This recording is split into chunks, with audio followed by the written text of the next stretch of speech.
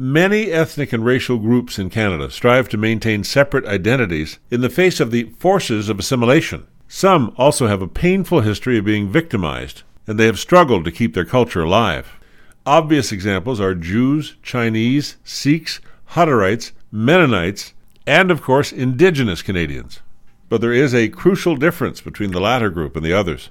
Indigenous Canadians operate under a separate legal regime with special entitlements. Many receive free housing, free tuition for post-secondary education, and they are exempt from paying income tax or GST. But the reserve system and the financial benefits that were initially meant to help a semi-nomadic people with a strong work ethic to adapt to modern society have turned into cruel traps. What is the use of freedom from taxes if you earn no real income? What is the use of living on a reserve that's far from opportunities for worthwhile employment? It was in 1970 that the government of Pierre Trudeau first proposed that the Indian Act be abolished, eliminating this peculiarly Canadian version of apartheid. Now the younger Trudeau seems to be reviving that notion, and he is to be definitely encouraged. I'm Roger Currie. Visit fcpp.org.